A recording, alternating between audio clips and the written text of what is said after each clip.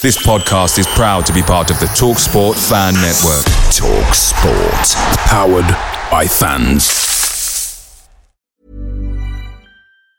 And there it is, that's as good as it gets on this stage. Nissan Townstar EV strikes again. It's an unstoppable van, unstoppable.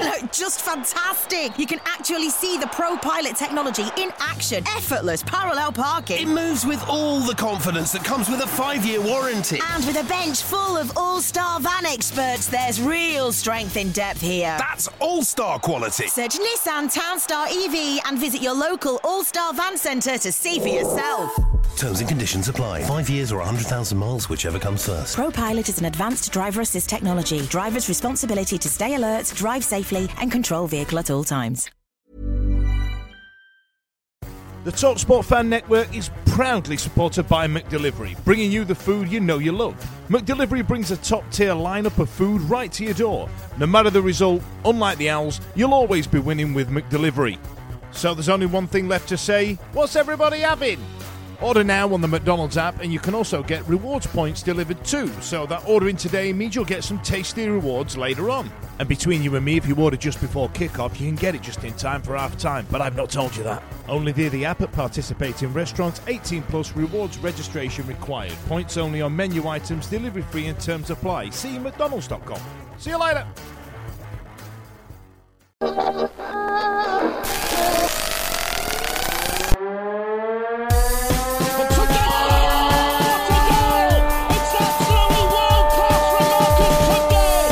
There's a chance here, a great save, a turner from McClair. Might come, a terrific goal by Sheridan. Brexman against Jones. Get in. You could have two goalkeepers in there that would have trouble saving. We're back! Woo! Yes! Welcome to the Wednesday week, sponsored by the wonderful Riverside Cafe. I'm James. Eddie is with us. Good evening. It's great to be back. It feels like the start of a new season. That's maybe because it's the start of a new season. That would explain it. Fudge is here. Hello, you all right? I'm trying to do a different accent there. You're back to being a northerner. Dickie as well. I'm here. Hello there. And she is back. It's Vic. Hi. I don't know about you guys, right? I reckon this summer's gone really, really, really fast. It doesn't feel like 2 minutes ago that we were doing the end of season podcast and saying, oh, it'll be nice to have the summer away from it all, won't it? And yet here we are again. What about the World Cup? Did we enjoy it? I quite enjoyed the World Cup. I adored it. I think this is one of the, honestly, not since 1998 has this been a summer that I'm going to remember for years to come. I've still not managed to dissect how poor the actual football was on England's behalf, but I'm still in that, Gareth Southgate, baby, you're the one, you still tell me, you know what I mean? As much as I'm aligned that song online for a good few weeks, I found myself singing it when we inevitably got knocked out. But yeah, it's nice, isn't it? I'm having a good summer. You know, I watched Love Island final last night. Don't Caroline Flack look like bloody awful? Do not come at me with We this. thought she looked lovely last night, didn't we, Eddie? Oh, no, Absolutely. she looked like she'd beaten up behind the back of a bloody skip. Not as good as Megan, though. The shit you like watch. Hey, I will have you know that the last 6 weeks of my life, between 9 p.m. and 10 p.m, have been spent on the phone to Eddie watching Love Island, and it's been amazing. Weirdos. Yeah, but he also finds does sound a naked bit dodgy, photos that. of them all. He finds naked pictures and just sends me them at like 2 o'clock in the afternoon. You just sat at your desk, you're like, fucking hell, that's Megan with no clothes on. Oh, when you said naked pictures, I thought you meant of Eddie. Hey, it has been a long, hot summer, let's be honest. After the watershed. Suddenly my summer feels much more productive now, listening to you lot. Yeah. Right, Wednesday business then. Owls in the Park. Let's talk about that first, because Rich and Vic, you were there, but not for long. Is that right? Yes. Oh, I mean, I like it warm, but it were too hot for me. And there was no shade. There was nothing. Like, they normally have that beer tent thing, don't they, Rich? And we've spent many an hour under there. And this year there was just nothing. It was way too hot. It was like I think it was like 32 degrees or something that day, and it was solid sunshine, and there was just nowhere to stand. I just couldn't handle it. It was a really hot day, and that like you said, that tent that they usually had in the middle of the bar area wasn't there. I hung around a bit, but I mainly frequented the bar.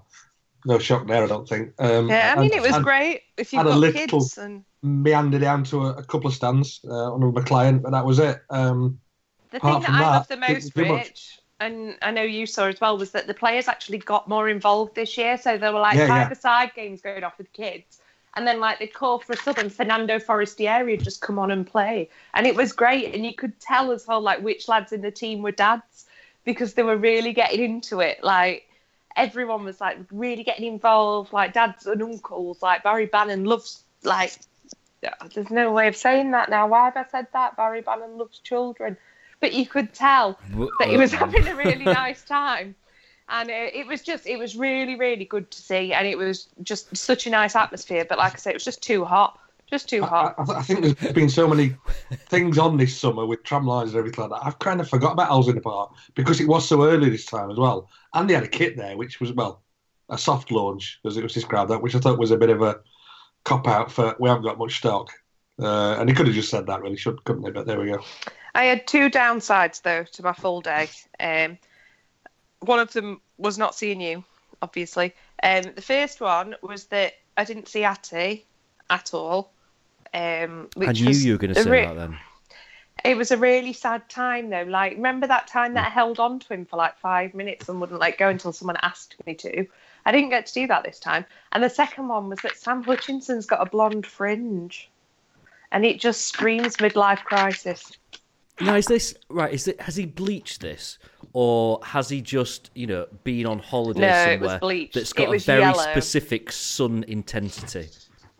No, it's not quite as bad as Neymar's, is it? But he might put a bit of sun in the sunshine at home, or a bit of lemon when your mum won't let you use bleach. But no, there appears to have been nice. a bit of a worrying pre-season trend amongst the squad. Having seen them on Saturday, there are some questionable hair care decisions being made. And we'll leave it at that. Look, it's the dog days of summer. I completely understand it. People want to try something a bit different. Are they going to be able to do that on a rainy Tuesday night at Stoke? That's all I'm saying. I think one of the dodgy haircuts has had his trim today as well. Look at Liam Palmer. Yes. Yeah, that was a dodgy cut. That was very dodgy. That did raise some amusing, if not entirely appropriate, comments on Twitter. That Liam Palmer's haircut. I don't really feel like I can repeat any of them, but yeah. I don't know what you mean. Let's leave him on. Leave him. I think the hair looked like a tarantula is, I think, the only comment we're allowed to read out. Yeah, I don't get it, but okay. Along those lines. Normally, then, in first, pre-season podcast of the season, we'd spend about half an hour talking about transfers, mainly players coming in for certainly the last 2 or 3 seasons. It's a bit different this time because there's not been a huge amount of transfer activity. But let's talk about the really important one first. Andy Rhodes going to Oldham. Nicky Weaver becomes our new goalkeeping coach. Now, forget about players. This is significant. Nicky Weaver, Vic, mine and yours mate, isn't he? BFS forever. And he was at Owls in the Park, actually, just hanging around with his pram. Like, how old is that child now, James? Like, he must not be in a pram anymore. I don't understand. It's the baby equivalent of Luke Bowden. But yeah, he was there with his pram. I think he's great. Like, I know people will call him for Pressman and whatever else, but the fact is Nicky Weaver's been doing that freelance for quite some time, hasn't he? So he's obviously been working with Andy Rhodes as well. So I think that's a really great appointment. The guy bleeds blue and white. We found that out when we spoke to him at Tramlines. Was it last year, year before? Last year. So we found that out then. He's obviously, he wants to be involved. He was England's number 1. He played for Manchester City. He can't be a bad person to have training our goalkeepers. And I think, there's one good thing that came out of Andy Rhodes leaving, but I'm sure we'll get to that. Was Nicky Weaver England's number 1? Was that true? Yeah. And I think he played for England during that weird bit, where we didn't really have a goalkeeper and just ended up settling back on David James. You remember when I think Carson had a go, Kirkland had a go. I think Nicky Weaver had a pop at some point. Yeah, and then Nicky Weaver definitely was. Yeah. Sorry, I'm Googling as we speak. And no, he didn't. We've got England England under 21 was, wasn't he? Yeah. Did he not play for England? No. Honestly. All right, then, Man City. Fine, whatevs. I was going to say, the percentage of goalkeepers that we've had that have played for England must be incredibly high if Nicky Weaver had as well. Because Chris Kirkland all right. think, he's as much of England's number one as Kieran Westwood. I've said that before, haven't I? Bloody hell. Oh, dear. I'll go and put some makeup on and go and make you tea. Okay? And do over him while you're at it. It's like the equivalent of one of them things. You know, you want to say to somebody, how long have you been going around saying that? Because it's wrong. It's like when my mate used to think that the words to the song was, Gorilla Gonna Make You Sweat. Do you know what I mean? Like, how long have you been going around saying that? I don't know. I probably even said it to Nicky Weaver in that interview and he probably agreed. Yeah, he's now, you were England's number one. Yes, I was. It's like, I once sideline, James, I know you're trying to be professional, but I once, when I worked at Hillsborough, I used to have to take players to like different community events and stuff, and I once took Francis Jeffers to, ironically, a reading week in a Sheffield school, and these kids were asking him about his record and stuff and how much he played, and he told them all about his 100% record for England, and I was just stood there, just chuckling on the sidelines, and he came away like, well, it was true, wasn't it? I was like, well, yeah, but you can't really... What accent was that, Vic? Irish. That's what I thought, yeah. I'm assuming Andy Rhodes leaves with our best wishes. Absolutely. Yeah. Of course. It was. I thought, out of all the things that have happened this summer, actually, the positive comments about Andy Rhodes were probably the nicest of, our sort of periods on Twitter where fans have gone through the ups and downs. Everyone seemed quite nice about Andy Rhodes leaving. Less so about the next departure that we've got to talk about, which was the inevitable. And yeah, we probably don't need to dwell on it too much. George Hurst, he's gone. He's gone to Belgium. What? Oh. Bloody hell. He's gone. Yeah, whole five. Rich, were you surprised that, obviously not that he's gone, that gone to Belgium? I'm looking forward to the tattoo removal bill for a certain member of the podcast last year had done. So. He's just thrown his listening device straight out the window. He's probably sitting on his phone now, and he's now in the middle of the main road. We're sorry, Lord H. My apologies. He's gone, mate. You're gonna have to, he's gonna have to get over it, mate. Right. Sorry, brother. No, I wasn't surprised. I'll be honest, but the fact that it's Leicester City's feeder club, and we all know where he's going to end up in 18 months' time or whatever it is. It's just a little bit. He's a little bit of a bitter taste in the mouth, but he's gone. So what the hell, What I don't get about this, right, is that if I can't remember who it was, it might have been Dom that did all the sums in the Star about what we'd likely have got in compensation if it had gone to Leicester against what we are now likely to get in compensation from him going to Belgium, and it's we're going to get something like 250,000, and it would have been like 2 million. What is like 1.75, £2 million to a club like Leicester is nothing. I don't understand the point of doing it if that's the end result is to take him to Leicester. Just pay the compensation. It's like pocket money for a club like Leicester. Yeah, we maybe should have took the £2 million when they offered it, but it's obviously it was a chance. It's his club. He had the right to turn it down, but I think it's. I think it was more of a bit of honour on his part, wasn't it, than anything to try and drag his heels with the scenario. But he's gone, and we have to get over it. Two other departures then that we need to talk about. Again, not a great surprise. Vic seems quite happy about this one. You do realise what's going to happen, Vic, here, don't you? You realise that. Yeah. So Jordan Rhodes gone to Norwich, clearly going to end up being their top scorer. The new Dion Dublin. All of the above, surely, isn't he, Eddie? Well, he'd already picked up his first injury playing for Norwich in a friendly last week. I noticed, or earlier, was it earlier this week? Last week? At the weekend, yeah, he scored a penalty because Jordan Rhodes doesn't miss penalties, does he? and he always doesn't bloody take them. He scored a penalty, and then after 20 minutes, went off injured. So who knows? This could be the biggest bullet that we ever dodged, and it'll end up looking like Norwich were the bigger mugs than us. But look, I'm sure that everybody that is listening to this podcast listened to the truly excellent PNS financial podcast that James, you and some these hired guns, these foreigners that you brought in, who apparently know things about stuff. It was coming an over absolutely here, taking our podcast, bloody yeah, absolutely, or even just staying where they are and taking our podcast. They don't even have to come and emigrate here. So it was a brilliant podcast, and it was very, very clear, wasn't it, from Peter's analysis, that the single biggest item that we could get off our balance sheet was going to be Jordan Rhodes' wages, in terms of how much it would affect us on the field versus the benefit of having extra cash in the bank. So it was always going to happen. I'm particularly glad that Norwich took him off our hands. I think we all wish him good luck. I don't think anyone has ill feeling towards Jordan Rhodes for the most part, but I think it looks like maybe Father Time has caught up with him. And we were the first ones to suffer, but it looks like we might not be the last. So, good luck to him.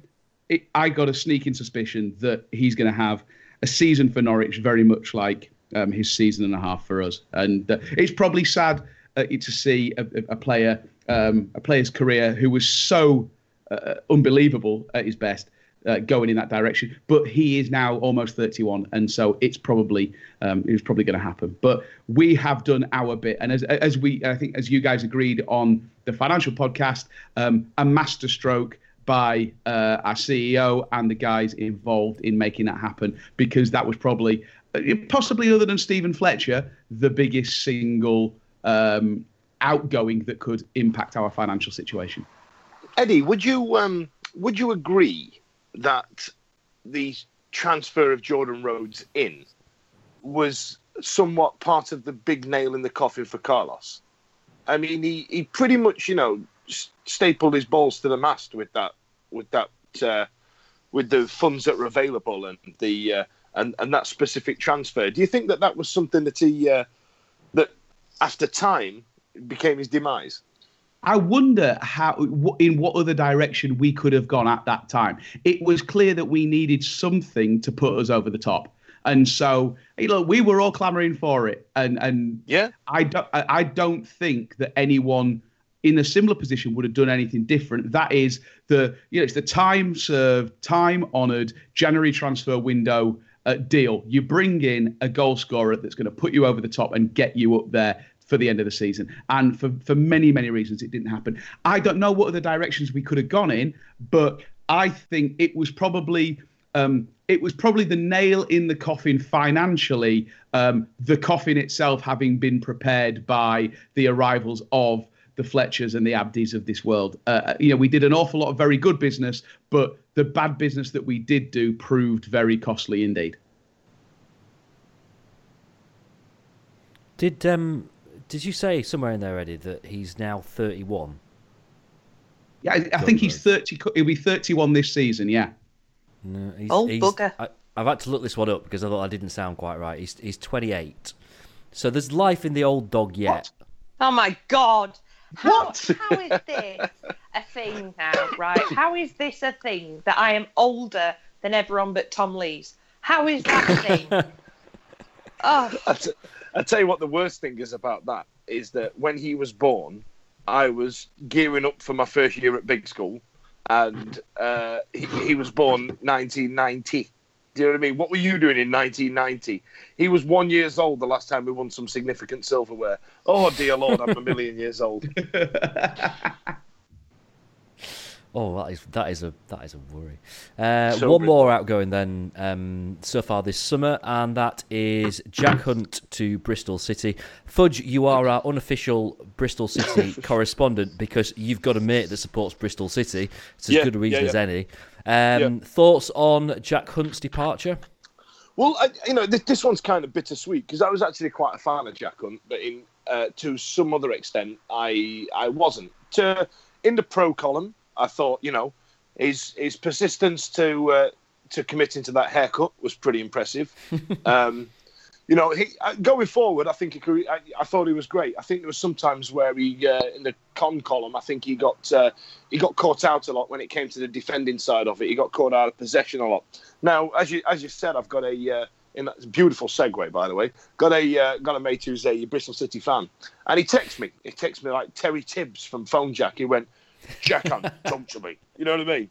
And as I started listing pros and cons, I was actually thinking, oh Christ, we're losing quite a decent player here. You know what I mean? Like in terms of the list of the players that I think should be shown the door, that one I remember thinking, oh, this must be a financial decision to jettison him, because I think that you have your list, don't you? In any working capacity as well, you have a list of people that that are on the bottom, and then when that person on the bottom goes, it gets replaced by somebody else, and so on and so on and so on. And then you have some people that claw their way up the list, like, for example, Atinu at the back end of the season. And I thought that there were a good 6 or 7 players below Jack Hunt in that list where, before that I'd have got rid of before him. So I find that not a queer one, but it must have been a financial decision, because we got him. He was a proper transfer, wasn't he? He was from a Premier League club, and he was probably on Premier League wages. So I can completely understand it. And whatever Steve Lansdown's doing there at Bristol City, keep an eye on them. Their rugby team, their volleyball team, their ladies football team. There's going to be some things afoot, because there's rumblings happening in the West Country. Out of everybody, Fudge, I know, like, you've just said it, but I really didn't expect it to be him. I really, really didn't. I think he was... I really rated him. I thought he was actually quite underrated for us. Yeah. I think a lot of the time he got a lot of stick. Like you said, he sometimes, he got outrun and whatever else. But he did a lot of good stuff. And when he went, I did kind of think, well, surely it can't be a financial thing. But then, like you said, we did sign a Premier League player. He's going to be on big wages. But he kind of didn't fit in that diva list, if that makes sense. Like, he didn't come across like a Fletcher or a Fessy or a Hooper beyond the 30k a week. I kind of presumed he was on 50 quid, like YTS scheme thing. Yeah, but evidently not. So... Because he looks like a bloke that hangs around in a car park revving his engine. You don't really have him as that, that type of person. Is it just me that's not bothered? Really? No, I'm not overly fussed. I'm not overly fussed, but I don't think it's the best person to have got rid of. But I understand it financially. If you hadn't left us with Liam Palmer... Yeah, yeah. When the squad numbers came out, he went number 2, Liam Palmer. Oh, God. I just believe the meltdown because Liam Palmer got the number 2 shirt. We've got bigger things to worry about than who gets the There'd have been less of a shirt. meltdown if you'd have got the number 2 shirt, James. Like, I just think that we needed before he went, we needed 2 new fullbacks, wing backs, whatever you want to call them, a left back and a right back, and we haven't got those. We're not going to particularly get those. So for me, it was like, we need a new right back. Let's get rid, and obviously we haven't replaced. So. I honestly think that it just comes down to the situation that he had a year left on his contract. So, a year from now he could have gone for free if it had decided it was time for him to move on somewhere else. We got, it's rumoured to be somewhere around 1.5, 1.6 million plus an extra million a year saved in wages. Good money, that. Good Knowing money. the kind of financial situation that we're in, it's actually really good, clever business, that. Yeah. Because a year from now, he could have gone. And I know, Fudge, what you say about, there's going to be players, there will be a list somewhere on a wall that no one has access to other than the chairman and the chief exec. There'll be a list of players in the order that they would most like to, or the players that are the most easy to replace or that we can live without the most. But if no one's coming in for those players and someone does come in for a player that's further down the list, do you say, well, no, we're not going to take that because we hope that someone's going to come in and give us money for one of these players higher up this list? Or do you think, well, do you know what? We can't risk this. We can't. We know we've not spent anything this summer, presumably because we know we can't, because the EFL will not let us register any players because, this unofficial transfer embargo, which we'll talk more about in a bit.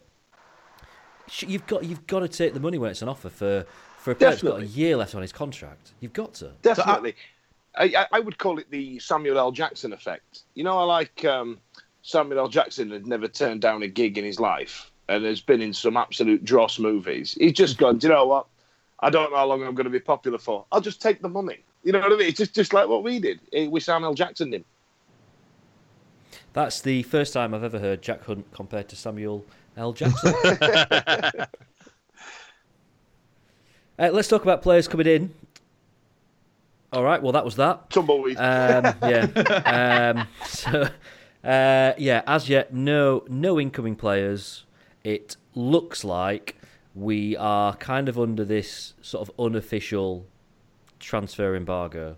Does this make sense to everyone? Because I've obviously spent like half the summer talking to people about this, and it makes sense to me, and I worry whether or not other people really get what it kind of all means.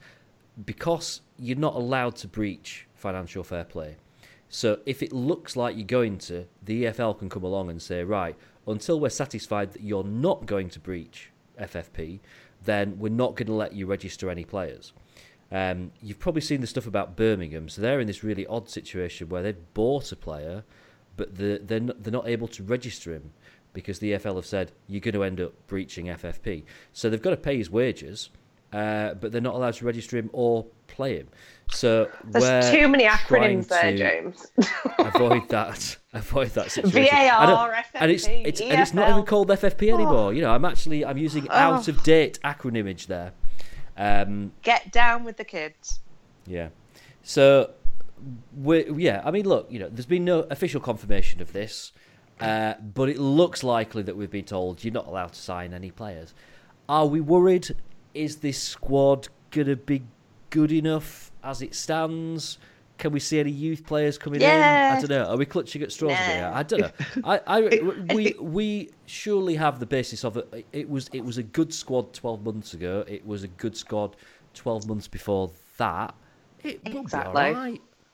We'll be fine. In all seriousness, were we, you know, even if, apart from the idiots who say, well, you know, we'll spend 20 million and then we'll go up and then we don't have to care about fines, blah, blah, blah, which obviously, as explained in the F&P podcast, is not an option anymore. Ding!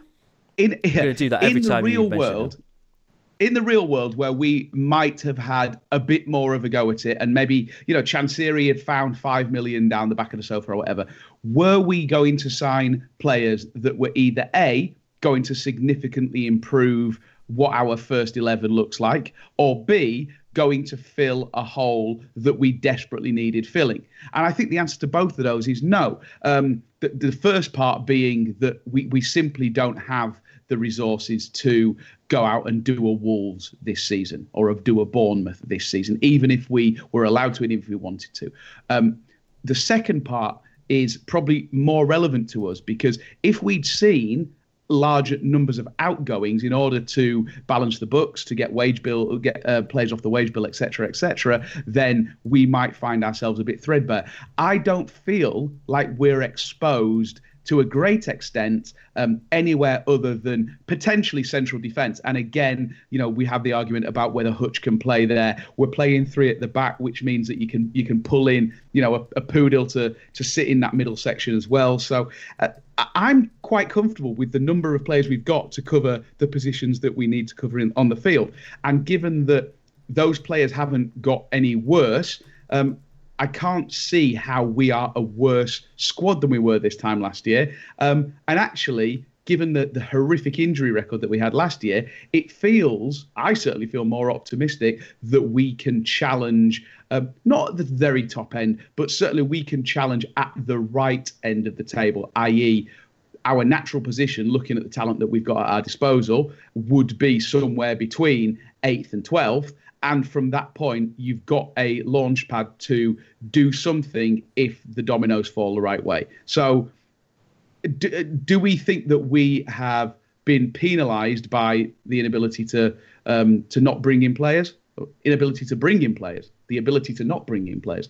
I don't know. I don't think so. I feel like we're going to enter the season pretty much where we would have been if this hadn't been hanging over us.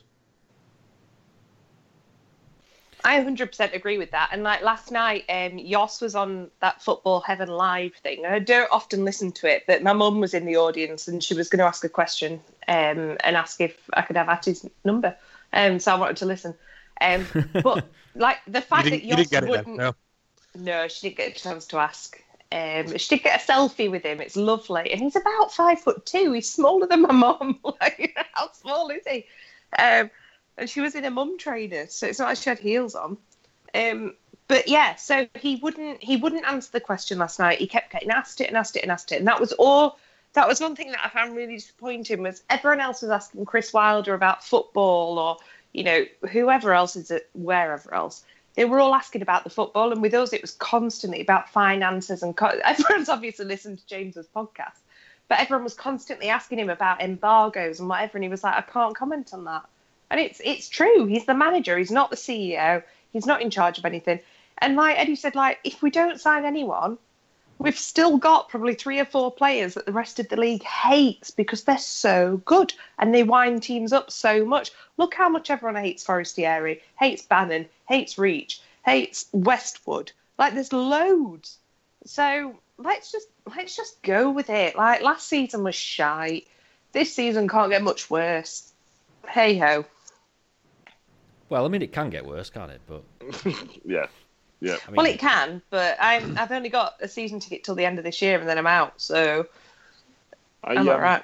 I think it's going to be a long old season. I think well, we'll get to the Mansfield game at some point later on, but there was just a few things that I know it was only a friendly and yada yada yada, but there was just a lot of things that concern me. I think it's going to be a long old season. But you're right, Vic. You know, just doesn't really get asked about football matters much, does he? It doesn't go, hey, what's your preferred formation? What's our plan B if you've got one? Who's your main striker for next season? It doesn't really get asked those questions, does he? But there's not a lot to ask, though, is there? Because nothing's really changed from last season. We sort of know the answers to these questions, don't we? So it's going to be stuff about, you know, are there going to be any players coming in? Well, I don't know. Well, why don't you know what's going on? Well, I can't really answer that. You know, I guess it's natural that that's the kind of stuff that's going to be asked. There's not going to be, come first game of the season on Saturday, there's not going to be any great surprises, is there, about how we line up or who plays or anything, because, you know, there's not a lot that's really changed. Well, I'd have given him 2 questions I can think of straight away that aren't involved around FMP and the rest of it. But yeah, is one of them to do with Liam Palmer? No. Is the other one to do with Little Mix? One's Little Mix and the other's a Toyota Celica. But we'll move on from there. What was his best knob gag? Yeah. Oh dear, I've got to try and segue this into a sponsorship mention now, and that's just I lost the whole thing. You're listening to the Wednesday Week, brought to you with our friends at the Riverside Cafe. Always the best place for a pint before the match, and after the match, for that matter. And during the match on a really bad day. Yeah, that's happened, hasn't it? I was the king of it last year. Absolutely, 35 minutes was my record. It was. I've never. I've stayed in the pub after the game's kicked off, thinking I don't really care. But this was like, you know, a few years ago. It was like an end of the season sort of game where I thought, I'll go in at like 15-20 or something like that. Sorry, go ahead. Go, Rich. I left, I think, probably twice in my life before last season, and then one time last year I was sat in Castleton thinking, right, do we go to the game or do we carry in a pub here? And we stayed in the pub. And then I think about 2 or 3 times I left early, you know, culminating in the 35th minute against Birmingham. And I got very drunk that day too. The worst thing was the kind of perfect storm happened last year, which was good beer finally became available under the North Stand at the same time that Wednesday's performances became unbearable in the North Stand. And so, therefore, I spent an awful lot of last year not watching the match or having it on the TVs while enjoying quite nice beer. I actually don't know what made me happier, that or seasons where we almost got promoted. Should we talk about a subject now that's going to make all of us really, really happy, because this is mega important? Stripes. Go on. Stripes. Blue and white stripes. The correct number of them. I believe it's the right blue. I believe it's the right central white stripe that's in the middle. Everything is correct. There's no issues. It's got black shorts. It's got everything that everyone wants. If anyone's going to find a negative from this, who's it going to be? Dan Fudge, tell us why you don't like the new shirt. I tell you what. All right. What I realised was I ordered it straight away as soon as I saw it available. So on the first day, I paid me £60, and I received it, knowing full well what it looked like. And I went through a bit of an epiphany wearing this shirt when I put it on and tried it on. And like I said, go a size higher or a couple of sizes higher because it's that super dry style fitting, unless you're in good enough shape to buy the 90-odd quid one. But the main issue I had when I had it on wasn't the Microsoft Publisher Elevate logo, which I still can't get on board with. It's the fact that I don't look like Joey Pelopessi when I'm wearing the shirt. Do you know what I mean? Which bit are you failing on? Well, man boobs, waistline, arms, the lot, the lot. Just the full lot. So there's me thinking, look at Pelopessi there wearing that. That's a thing of beauty, that, isn't it? But yeah, I don't look like him. So bloody rubbish. And two, I think £59 is expensive. But I get what we're trying to do, and I get what Chansiri's trying to do, and he's trying to make it a bigger brand. And with expense becomes an automatic putting on a pedestal of a brand. For example, Nike is always a great example. They just made their stuff dear, and people thought that they were a quality garment. But 60 quid's a lot of money, especially given the area that we're in. But I quite like it. It looks like the 1999 kit that we inevitably got relegated in. So that's nice, isn't it? You know what? They talk about Nike. When you actually get, I don't want this to turn into the Wednesday week, YouTube unboxing channel or something.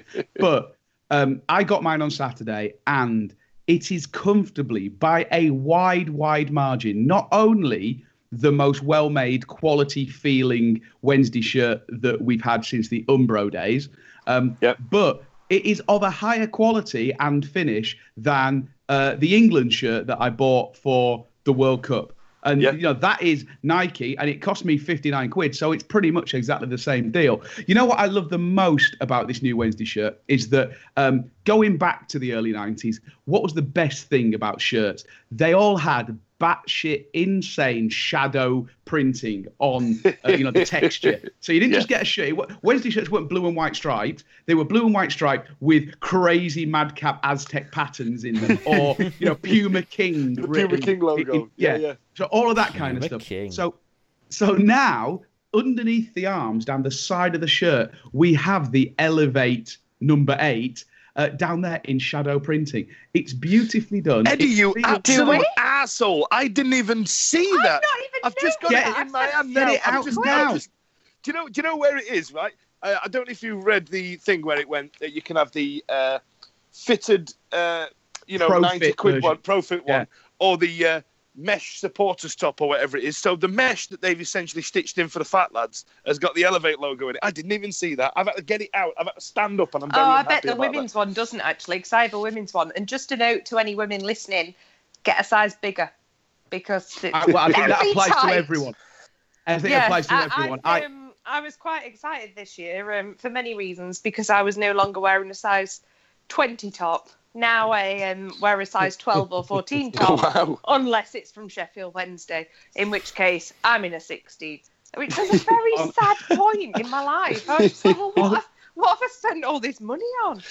On Saturday, I was standing in the queue for shirt printing, because I bought kits for the kids as well, so they have to have their names on the back. Obviously, because I'm an overgrown child, I had to have sausage arms on the back of mine, so I was there waiting for him to get printed.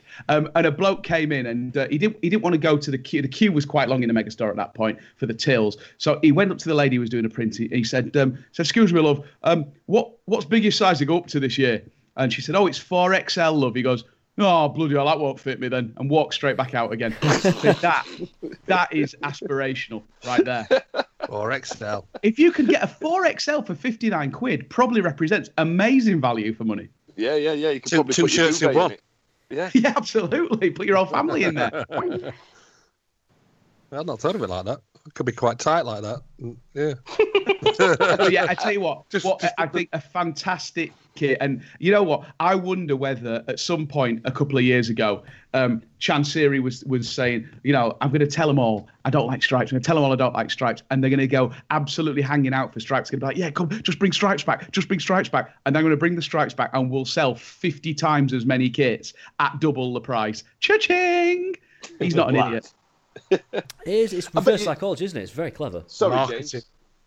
It is, yeah. You know, I was just about to say to you, James, I bet you didn't think you were going to get that much content out of mentioning the kits, did you?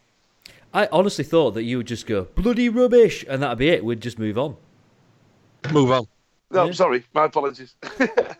Has anyone bought the away shirt? Because I think the away shirt's way nicer than the home shirt. It's beautiful. Again, really well made as well. It's the best away shirt certainly since the playoff season. I'd go further than that. I think it's probably the nicest looking away shirt since, the Lee Strafford, let's rip off the 93-94 black with yellow pinstripes season. That was a beautiful looking away shirt. This one, I think, might be even nicer. It's lovely. Lovely colour up close as well. I think we've just talked about the kits for about 10 minutes without any real whinging. No, it's, I must admit, like, you know, the Elevate logo, I'm aware is not going to go away anytime soon, and so. Oh yeah, no, hang on. Yeah, you did have a bit of a whinge about that, didn't you? Yeah, I'll have a pop at that because I hate it. Right. It is bloody awful. All right, back. We're back in the game, kids. Right, let's talk about membership pricing then, because this is the other thing that people have been whinging about a bit. Membership's got up it's like 45%. To £90 a season. Eddie, is it fair or is it a rip-off? Look, I've defended a lot of the decisions that have been made on the commercial side because it's vital that we increase revenue from those revenue streams. However, what is the reason that people get membership for Sheffield Wednesday historically? It has been a combination of a small discount at the club store and priority for tickets. So you're kind of in between the real fans, the season ticket holders, and the complete fly-by-night, Johnny-come-lately, pay on the gate job. So what is that worth? I think people would say 30, 40, 50 quid, as it has been for most of the last 20 years. I think that's fair enough. 90 quid with the promise of some nebulous discounts off spend of already overpriced stuff in the club shop, I think feels like fans are being shaken down. At which point you've got to say, is the intention to effectively say, if you're loyal, if you want to do your bit to contribute and you can't afford a season ticket, you'll do this. I don't know. It doesn't sit right with me. It seems too much, and in combination with the price of match day tickets, I don't see that it represents a good deal. Now, I'd urge people, the cheapest way to go and watch Sheffield Wednesday is to get a season ticket. I also am acutely aware that people don't always have the funds to do that, and some people have to pick and choose matches. But right now, with that and the membership, it feels like those people, the people who are probably least able to watch Wednesday and devote finances to doing so, are being asked to subsidise the rest of us. And that, to me, doesn't feel right. Do you think, does this thing work? Because surely the idea of the membership means you get a discount on tickets. So the ultimate idea is that it sort of encourages you to go to an extra game or two because you're saving a bit of money off the ticket price. To make it 90 quid, I mean, I've seen so many people on Twitter that have just said, well, I'm not going to bother renewing my membership, which probably means they're going to go to fewer games. I just can't, I can't get my head around whether or not this is genuinely going to bring, extra tens, hundreds of thousands into the accounts. Because if it's not, I just don't see what the point is. Because we need break even, big money coming in, don't we? Oh, we do, and look, that's a whole different issue. Where do we get that big money from? We could talk about the price of executive boxes. With anything, it's about finding a sweet spot, and it feels like Wednesday under Mr. Chansiri have gone bollocks to the sweet spot. We're just going to go max, and see how many people can hang on for the ride. You'd have to attend 18 games every season to break even on your discount for membership, which is absolutely insane. Because if you could afford to go and buy 18, pay on the day match day tickets, you've already spent enough to have a season ticket. So it doesn't make sense. It doesn't stand up. It's madness. And I can only imagine that the net revenue that comes from memberships this year will be vastly lower than what it was last year and the year before that. I've had kind of a bit of an insight into the commercial side of it this year, because I've been in and spoke to them about sponsorship, and it's significantly lower than it was before. So you can get a player sponsorship for £750 for the season. I think that's only for either the home kit or the away kit, isn't it? The full player sponsorship, I think, is still £1,500 plus VAT, of course. So it's still steep. Well, you say that compared to other clubs. Not clubs, other sporting companies in Sheffield, it's cheaper. I'm not going to name them. Don't ask me to. I'll tell you off air. But I just thought they kind of got it a bit. I mean, even the answer to I think last year VIP mascot was about £1,000 or something. And that's £500 or just £200 for an ordinary one this time round, which I think is a bit more affordable. Because when I was a kid, it was £100 to be a mascot, and that's why I never was one. But I think they brought that down after they realised how steep it was. But I think they're trying to readdress some of the how expensive it has been. And I know that the player sponsorship goes in two levels. So you get players who are in the first team are £1,000 for home or away, and then $750 as you come down into players that aren't necessarily going to play as much. I think it's something that I think we've talked about in the past on this podcast, but I've always banged about it for ages. Surely the best way to generate revenue is to make it attractive for people to get into the stadium, and that goes for fans walking in through the turnstiles on the Kop and corporate entertainment and executive boxes and blah blah blah. But give them enough stuff to spend on while they're in there and make that attractive. Yeah. You're then going to make far more money than just hiking up the entry cost in the first place, and then providing what generally has been a fairly fair to middling service, hasn't it? So go on. So if I was looking at how we can make a real step change, a real difference, like James said, to bring real revenue into the club, I think that's the way to do it, would be to actually almost have match tickets as a loss leader, but make sure that people are spending money on a high quality, high margin product when they're in there. I'm going to use Haaland as example, because that's where I've got most experience at a level like doing this. But we give tickets away, and then you'll see a guy going and buying a pie, going and buying a pint, going to buy a hat, a scarf, maybe even a shirt. And before it, for the £5 it costs to get in there that you've waived, they're spending money on goods, and if they see a good quality thing, they'll come back as well and pay to get in. So there is that. Like, you're absolutely right. It's a loss leader for us to get people in there, but once they get in there, and then you see them posting pictures. I mean, posting a picture on social, alone is worth its weight in gold. When you see something like, we got free tickets, we bought a hat, scarf, and whatever, and it just multiplies up to right through to the Premier League, not just non-league or whatever, or Sheffield Wednesday. Rich, you are also our correspondent here for pre-season friendlies, because I think you're the only person that's been to all of them. I say all of them. That's correct. All three. There's only been three. Three public ones. Yeah. Yeah, absolutely. But it's like that. I mean, that's a really normally we have like a good 5 or 6. 3 seems really low. I think there's been about 3 behind closed doors as well. So I think Bradford was one.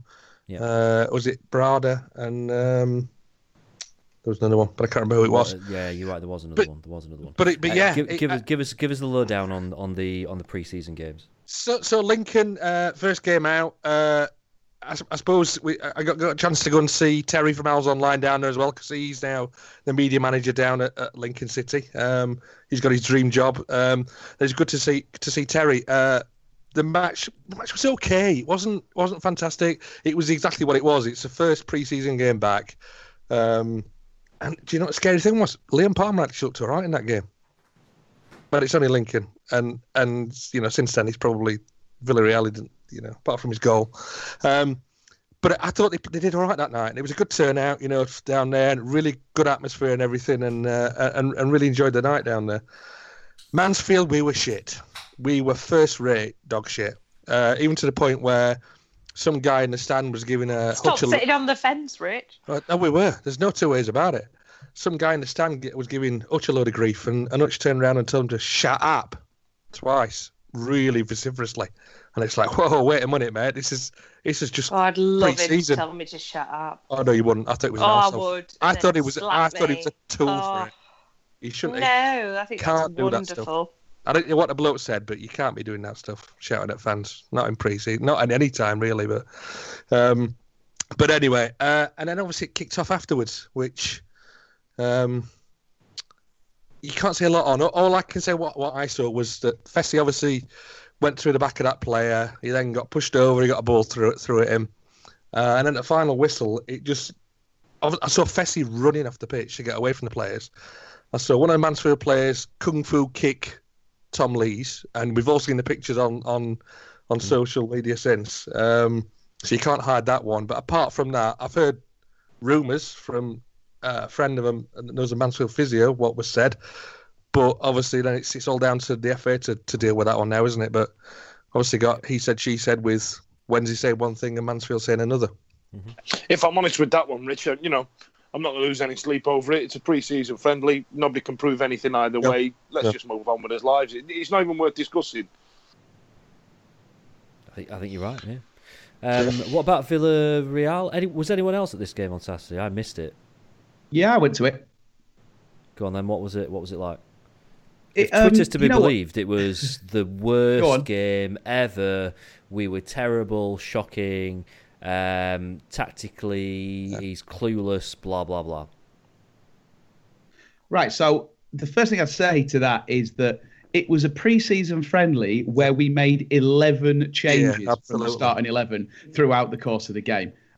So anyone who was watching it as a game of football is missing the point entirely. I really enjoyed it from the point of view of it was great to get back to Hillsborough. It was a decent crowd. It was great to see, the new kit, and it felt like the start of the new season. It was as chilled out as you'd want one of those major friendlies to be. And it reminded me of the was it Braga game that we had a couple of seasons ago, where I think we came away with the win. Benfica, wasn't it? Yeah. We could easily have come away with a win on Saturday if we'd have gone full tilt.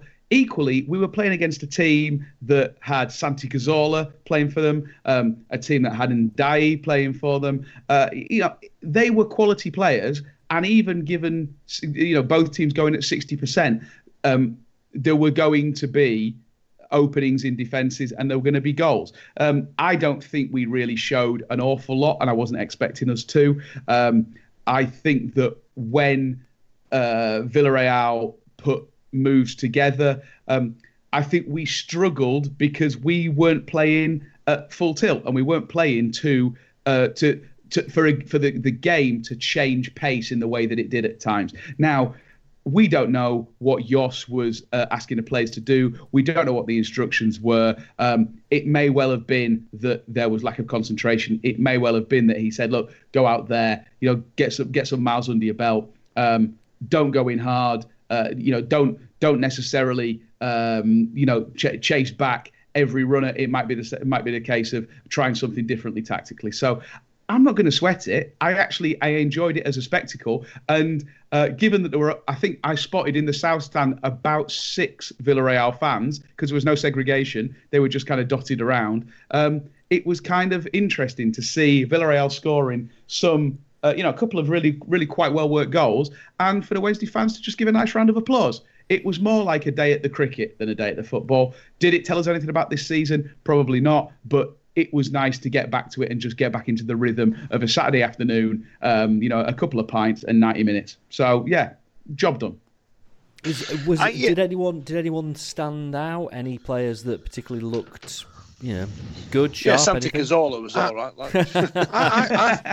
I thought the first half we played reasonably all right. The passing was fairly good.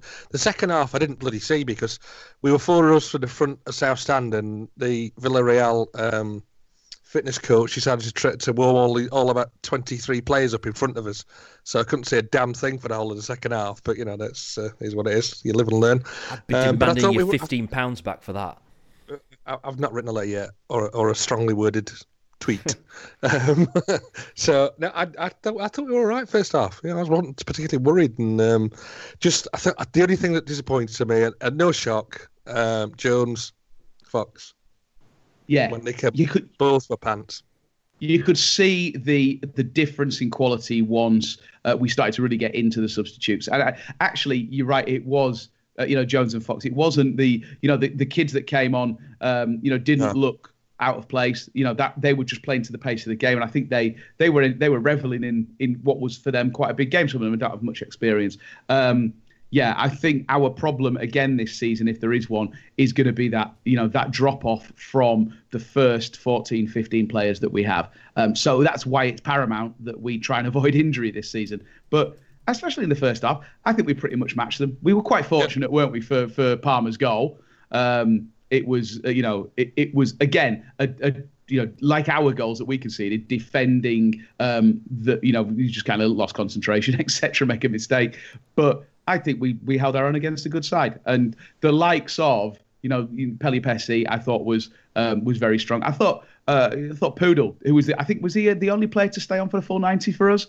Pudel was excellent. He just looked very composed and very solid. So, you can't take too much out of those games, can you? It was about fitness more than anything. I get that, Eddie. There was I watched it on the Owls Talk feed, which was great, by the way. I mean, whoever set that up, thank you very much. But yeah, the Owls Talk feed sent it through, and defensively we looked a little. I don't know what the word is. When you're playing in defence, what you need to do is just learn where to stand. As 80% of the game is to be a nuisance in a specific place and having the fitness to carry off to be in that place, to stand there. But I felt that Tom Lee specifically looked a little bit like he didn't know what day it was. And we got carved apart for a couple of goals. Now, don't get me wrong. I agree with you.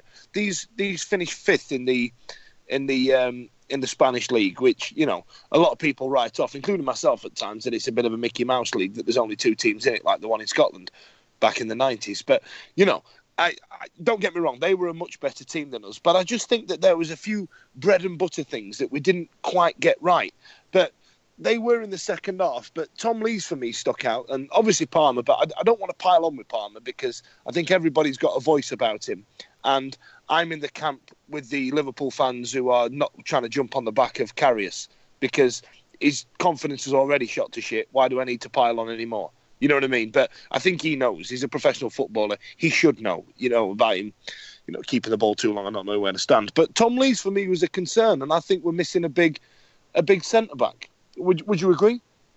The thing that made me think that maybe they were being told to try something different was that Tom Lees was finding himself in very, very unfamiliar positions for us. He wasn't just kind of lolloping forward, getting to the halfway line, getting a nosebleed and then finding an easy pass. He was actually kind of doing that rampaging forward bit. And I wonder whether Jos was saying, look, let's try this, knowing that you've got 2 cover defenders. Are you going to be someone who's going to bring something different this season? So I don't know. But yeah, he was certainly out of position where defensively, after those moves forward.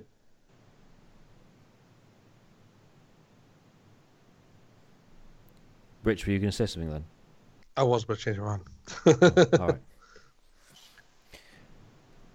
Eddie, somewhere in among all that, you mentioned about some of the younger players, the kids that kind of came on and got a bit of game time. And I want to talk about this a little bit because it's pretty obvious, isn't it, that our younger players, although they played a bit of a role last season, it's unlikely we're going to be having anyone new in before the start of the season. We might see 1 or 2 players in during before the loan window closes, maybe. But we are going to be certainly in the positions where we've not got strength in numbers. We're going to be relying on some of the youth players this season, some of the younger players who are kind of, I could describe it as coming into their own a little bit, because I'm kind of happy about this. I think that this is something that we should be doing, and we talked about it quite a bit last season. And I think that the players that got their chance last season really did stand out and really did shine. And obviously Sean Clare has gone. I don't know where he's gone, but he's I googled this today, and he's nowhere. He's not gone anywhere yet. He's vanished, isn't he? But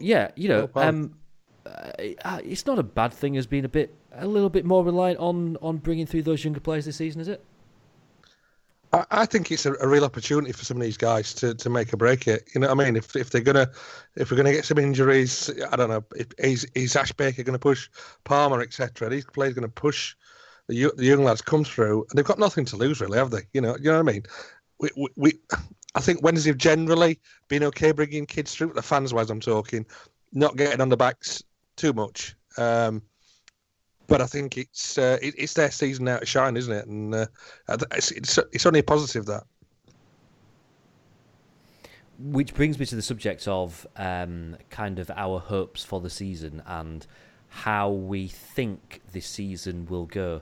Eddie, you kind of touched on this a little bit earlier when you kind of talked about kind of potential league positionings for the squad as it is now. What about everyone else? What are hopes for the season? What do you think? For me, I'm really, what I have liked is over the last couple of days seeing some really positive stuff coming from the players. So there's this barbecue thing that they've had for Atty's birthday. And seeing stuff like seeing Fessy and Winnall, in the same time zone, which we haven't for a while and stuff like that. Makes me think, obviously. How good did that barbecue look, though? It looked amazing. It did. I'm only round the corner. I could have gone round.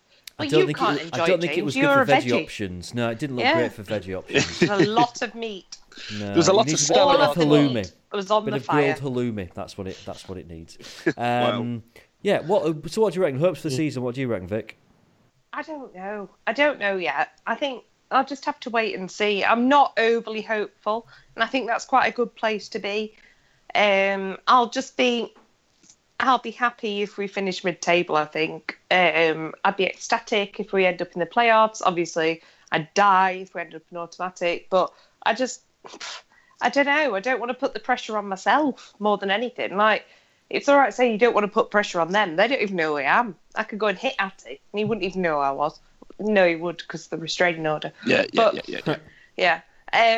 But, yeah, for me, it's just, let's just see what happens. We've paid for a season ticket for a reason. If you're going to win every week, it'd be shit. If you're going to lose every week, it'd be shit. If you're going to draw every week, it'd be shit. So let's just go with it. Let's just see what happens. I think I'm kind of the same with it. I think our team as it stands is probably a mid-table team. All this, when Abdi gets back to being fit, he'll be like having a new signing. Nonsense, absolute nonsense. He's broken. What I'd like to see is if Atty Nuhu continues his form or continues his selection into the team as well. You know what I mean? I kind of like this bromance he's got with Zhao at the minute. I kind of, it's kind of nice to see. But I'm going to go into this season the same way I went into the World Cup with England.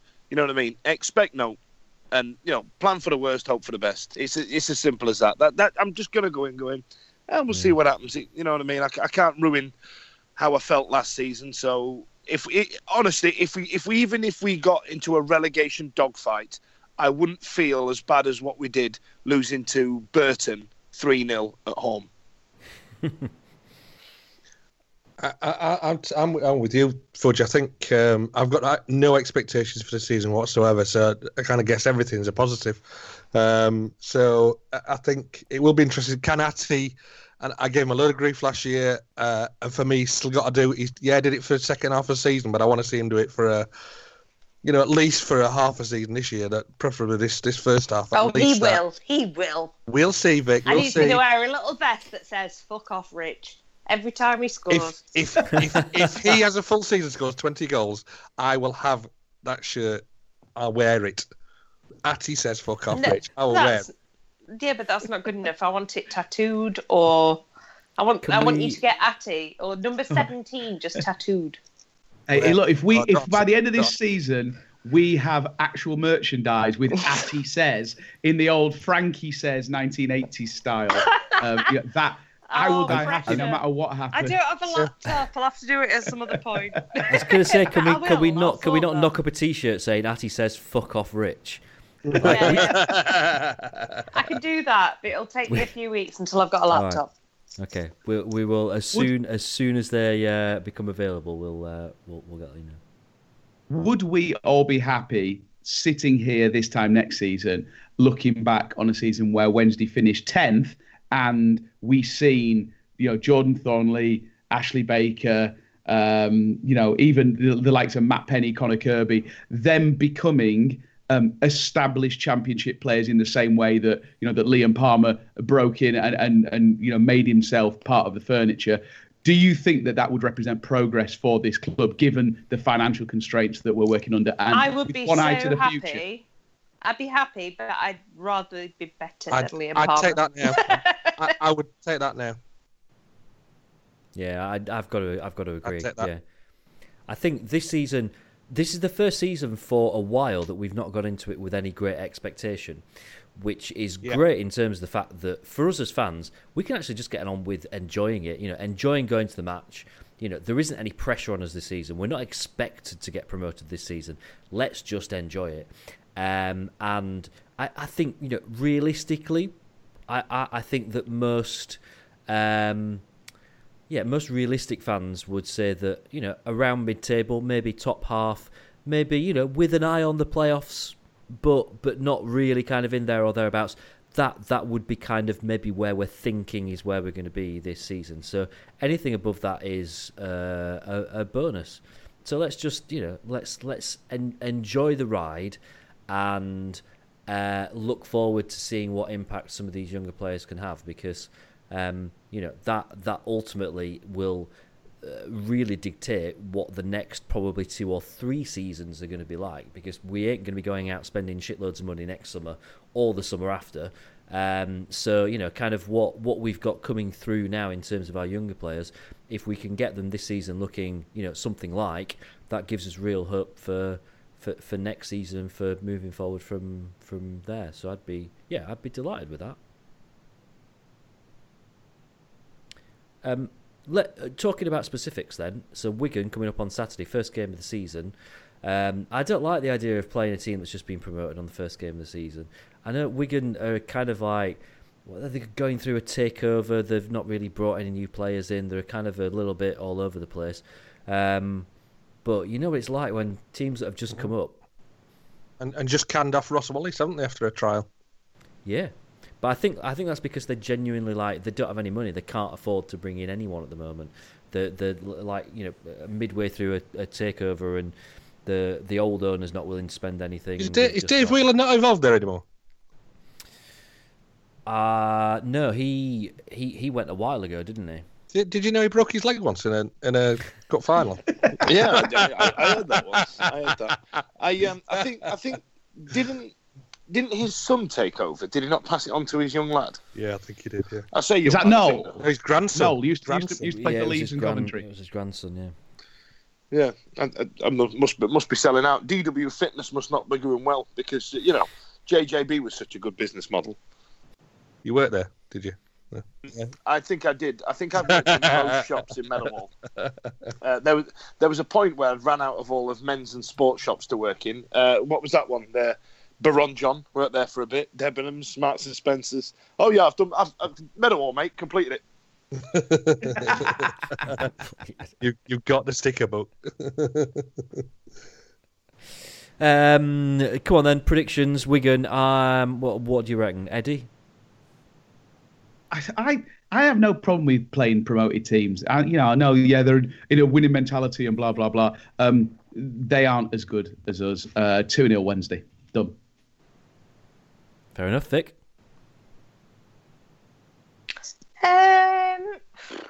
Who knows? Yeah, 2-0 Wednesday sounds quite good, actually. I'd enjoy that. Let's all say 2-0 Wednesday. I'll say 2-0 Wednesday. Fudge? 1-0, Will Grigg. Hope the ticks come on. Hey! They said that I did an internet there. I did a meme. I don't know if you've seen the little tooth kid that crosses his hands. I did that. Yeah, 2-0 Wednesday. I'll take 2-0 Wednesday. Dickie? I was going to go 2-0 Wednesday, but there we go. There we go. Yes, put a bet on now, everybody. 50p each. Let's do it. If we win, we have to spend it on Atty Says shirts. Buy me a present.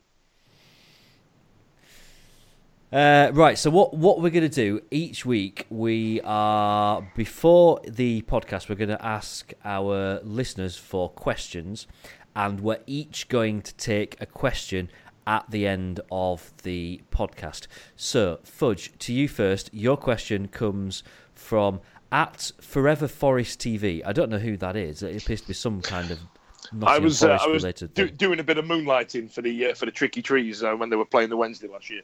Ah, right, okay. Well, they asked basically whether or not you would do a Mick McCarthy impression, preferably reenact his resignation. To be fair, this is not actually the farthest stretch of an impression to do, given my accent and outlook on life. But we'll give it's it a go. It's still funny. Your Mick McCarthy impression is still funny. Yeah, it is, yeah. Oh, none of the bloody fans like me. I'm buggering off. Bloody rubbish. Get in the bloody bin. I'm done with you bastards. Yeah, you're all bastards. Yeah, there you are. What about that? Thanks very much. See you later. Dan Fudge, good night. It sounds very similar to your pissed off Wednesday fan impression, to be honest. Yeah. I drew a lot from that. You know what I mean? I'm a method actor, so I drew a lot from pissed off Yorkshiremen to do that. So you're welcome. Dickie, you get a genuine question. So this is from Tom Stab, who is @TomStab. In the absence of new signings, who do you think of the current squad will be the one to kind of step up to the mark? Who do you think is going to be the most improved player? It's a really good question. Thornley, I think. I don't think he'll be a regular, but I think he might be the one for me that can get into that team and start making a place is his your own. type on paper? It might be the one for me. You've been drinking? No, I wish I had. Okay. I think you just broke into a Dan Fudge style Mick McCarthy impression there. It might be the one for me. It might be one for me, but I'm not sure. And then Usman went up to the shop to get us some bread. Got it. As long as Eddie gets it, then I'm all right. All pop is this culture all the time. Love Island shit? No. Yeah. Vic, your question comes from a Twitter account called @OwlsTalk. Not sure who they are. Which Wednesday players do you think go to a salon to get their eyebrows done? Well, do you know what? I'd like to think Adam Reach, but I also wouldn't like to think that. I'd like to think that he's just that naturally beautiful. Atty defo gets his beard done somewhere. But no, I'll go Adam Reach. I think Adam Reach. Hit me up, bibs. I'll do your eyebrows. I've got one of them no things that lasers you. You never have to have them done again. Do they work on male eyebrows? You've lost No. They don't? Well, they work on dark hair. I'm not knowing any of you. So, no. This is the most I've ever talked about, any kind of eyebrow hair removal kit, with me. Yeah, and I don't want to continue it, to be honest. But no, Adam Reach, defo. Oh, and Jack Hunt, but now he's gone. I don't know. Who else? Who do you think gets their eyebrows done? Pelopessi, probably. No, he's just naturally beautiful. I think Yoss maybe. I think Yoss maybe has a grooming maybe. regime. Yeah. But I think they're quite unnatural. Yoss's eyebrows. I think Gary Hooper. Yeah, Hoops, definitely. He's a naked from man. the neck down. Pardon? Do you know what I mean? Just like. Whoosh. Does he use Gary your Hooper device? To My do it? no. Anyway, my question. If you wanted to. My question comes from @MontyDangerous, who sent us actually a lot of questions, the majority of which weren't particularly serious, and then said, on a boring note, is the 2018-19 season going to be an exercise in financial efficiency, where the end position doesn't really matter as long as we're not relegated? It's just about cost cutting being the only objective. I would defer you to the third in our Financial Fair Play special podcasts, which I believe covers this subject to a great extent. And also directly, it kind of is, yeah, pretty much. It is just about this season. It's what we said earlier, isn't it? It's kind of, if we sort of resign ourselves to it not being a season of expectation, anything above that is a bonus, and making sure for love nor money we do not end up breaching financial fair play, because that would be an absolute disaster for us. Eddie, you get the really good question, which again comes from this Twitter account @OwlsTalk. If Shabba Ranks and Timmy Mallet teamed up for a fun ragga track about a Wednesday player, who would it be and what would the title be? And I'm going to add my own thing on here. Could you sing us the opening line, please?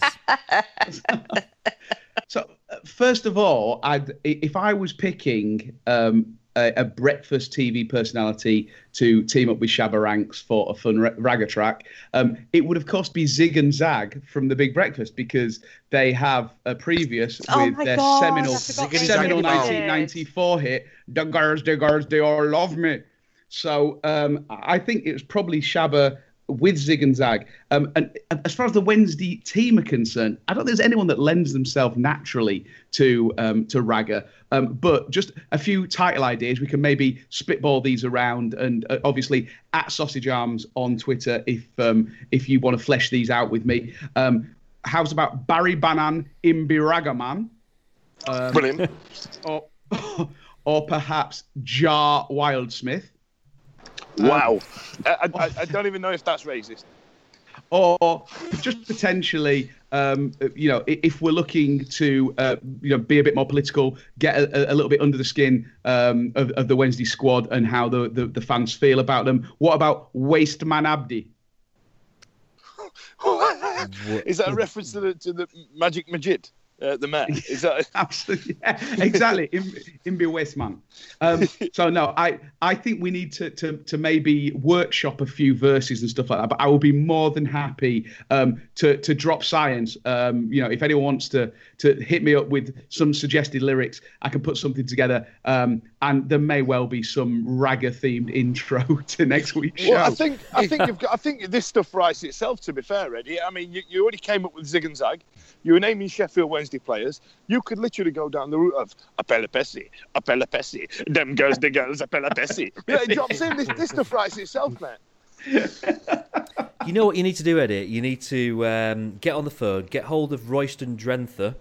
Remember him? Because he went into rap, didn't he, after he retired from football at like 30 or whatever. Oh my God, what a blast from the past. That is my all-time Williams as well might be a good call. That was absolutely glorious, James. You can pat yourself on the back for that. That was a beautiful segue. I really enjoyed the way you did that. Royston Drenthe, yes, he became a rapper. We're talking about music of black origin. I really enjoy everything you just did then. That's it. Next week we need to get Royston Drenthe on the show to do a fun ragga track. I mean, we're definitely selling this to him. A fun ragga track. In all seriousness, with Eddie. Can we get him on the show? Right, Drenthe versus Sausage Arms rap battle. Right, if anyone listening knows Royston, get him on. Like we can Skype him, we can phone him, whatever floats his boat. Let's get him on. That'd be amazing. Man, don't scare me. I got bare bars, fam. Yeah. Wow. Right, well, I reckon that is just about it from the Wednesday week for now. We'll be back next week, including a look ahead to our first home game of the season, which, of course, sees us lot back in our pre-match home at the Riverside Cafe. And it feels like it's been a while since we've been there. We'll catch you next week.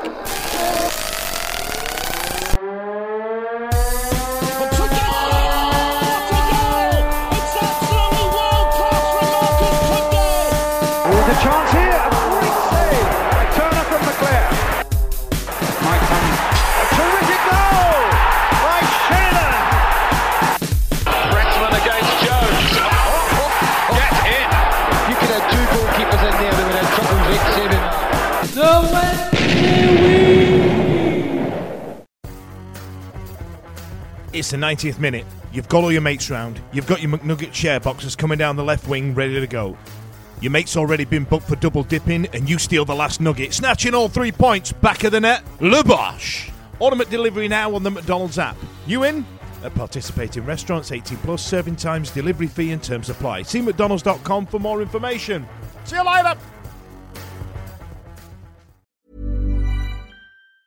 And there it is, that's as good as it gets on this stage. Nissan Townstar EV strikes again. It's an unstoppable van, unstoppable. Just fantastic. You can actually see the ProPilot technology in action. Effortless parallel parking. It moves with all the confidence that comes with a 5-year warranty. And with a bench full of all-star van experts, there's real strength in depth here. That's all-star quality. Search Nissan Townstar EV and visit your local all-star van centre to see for yourself.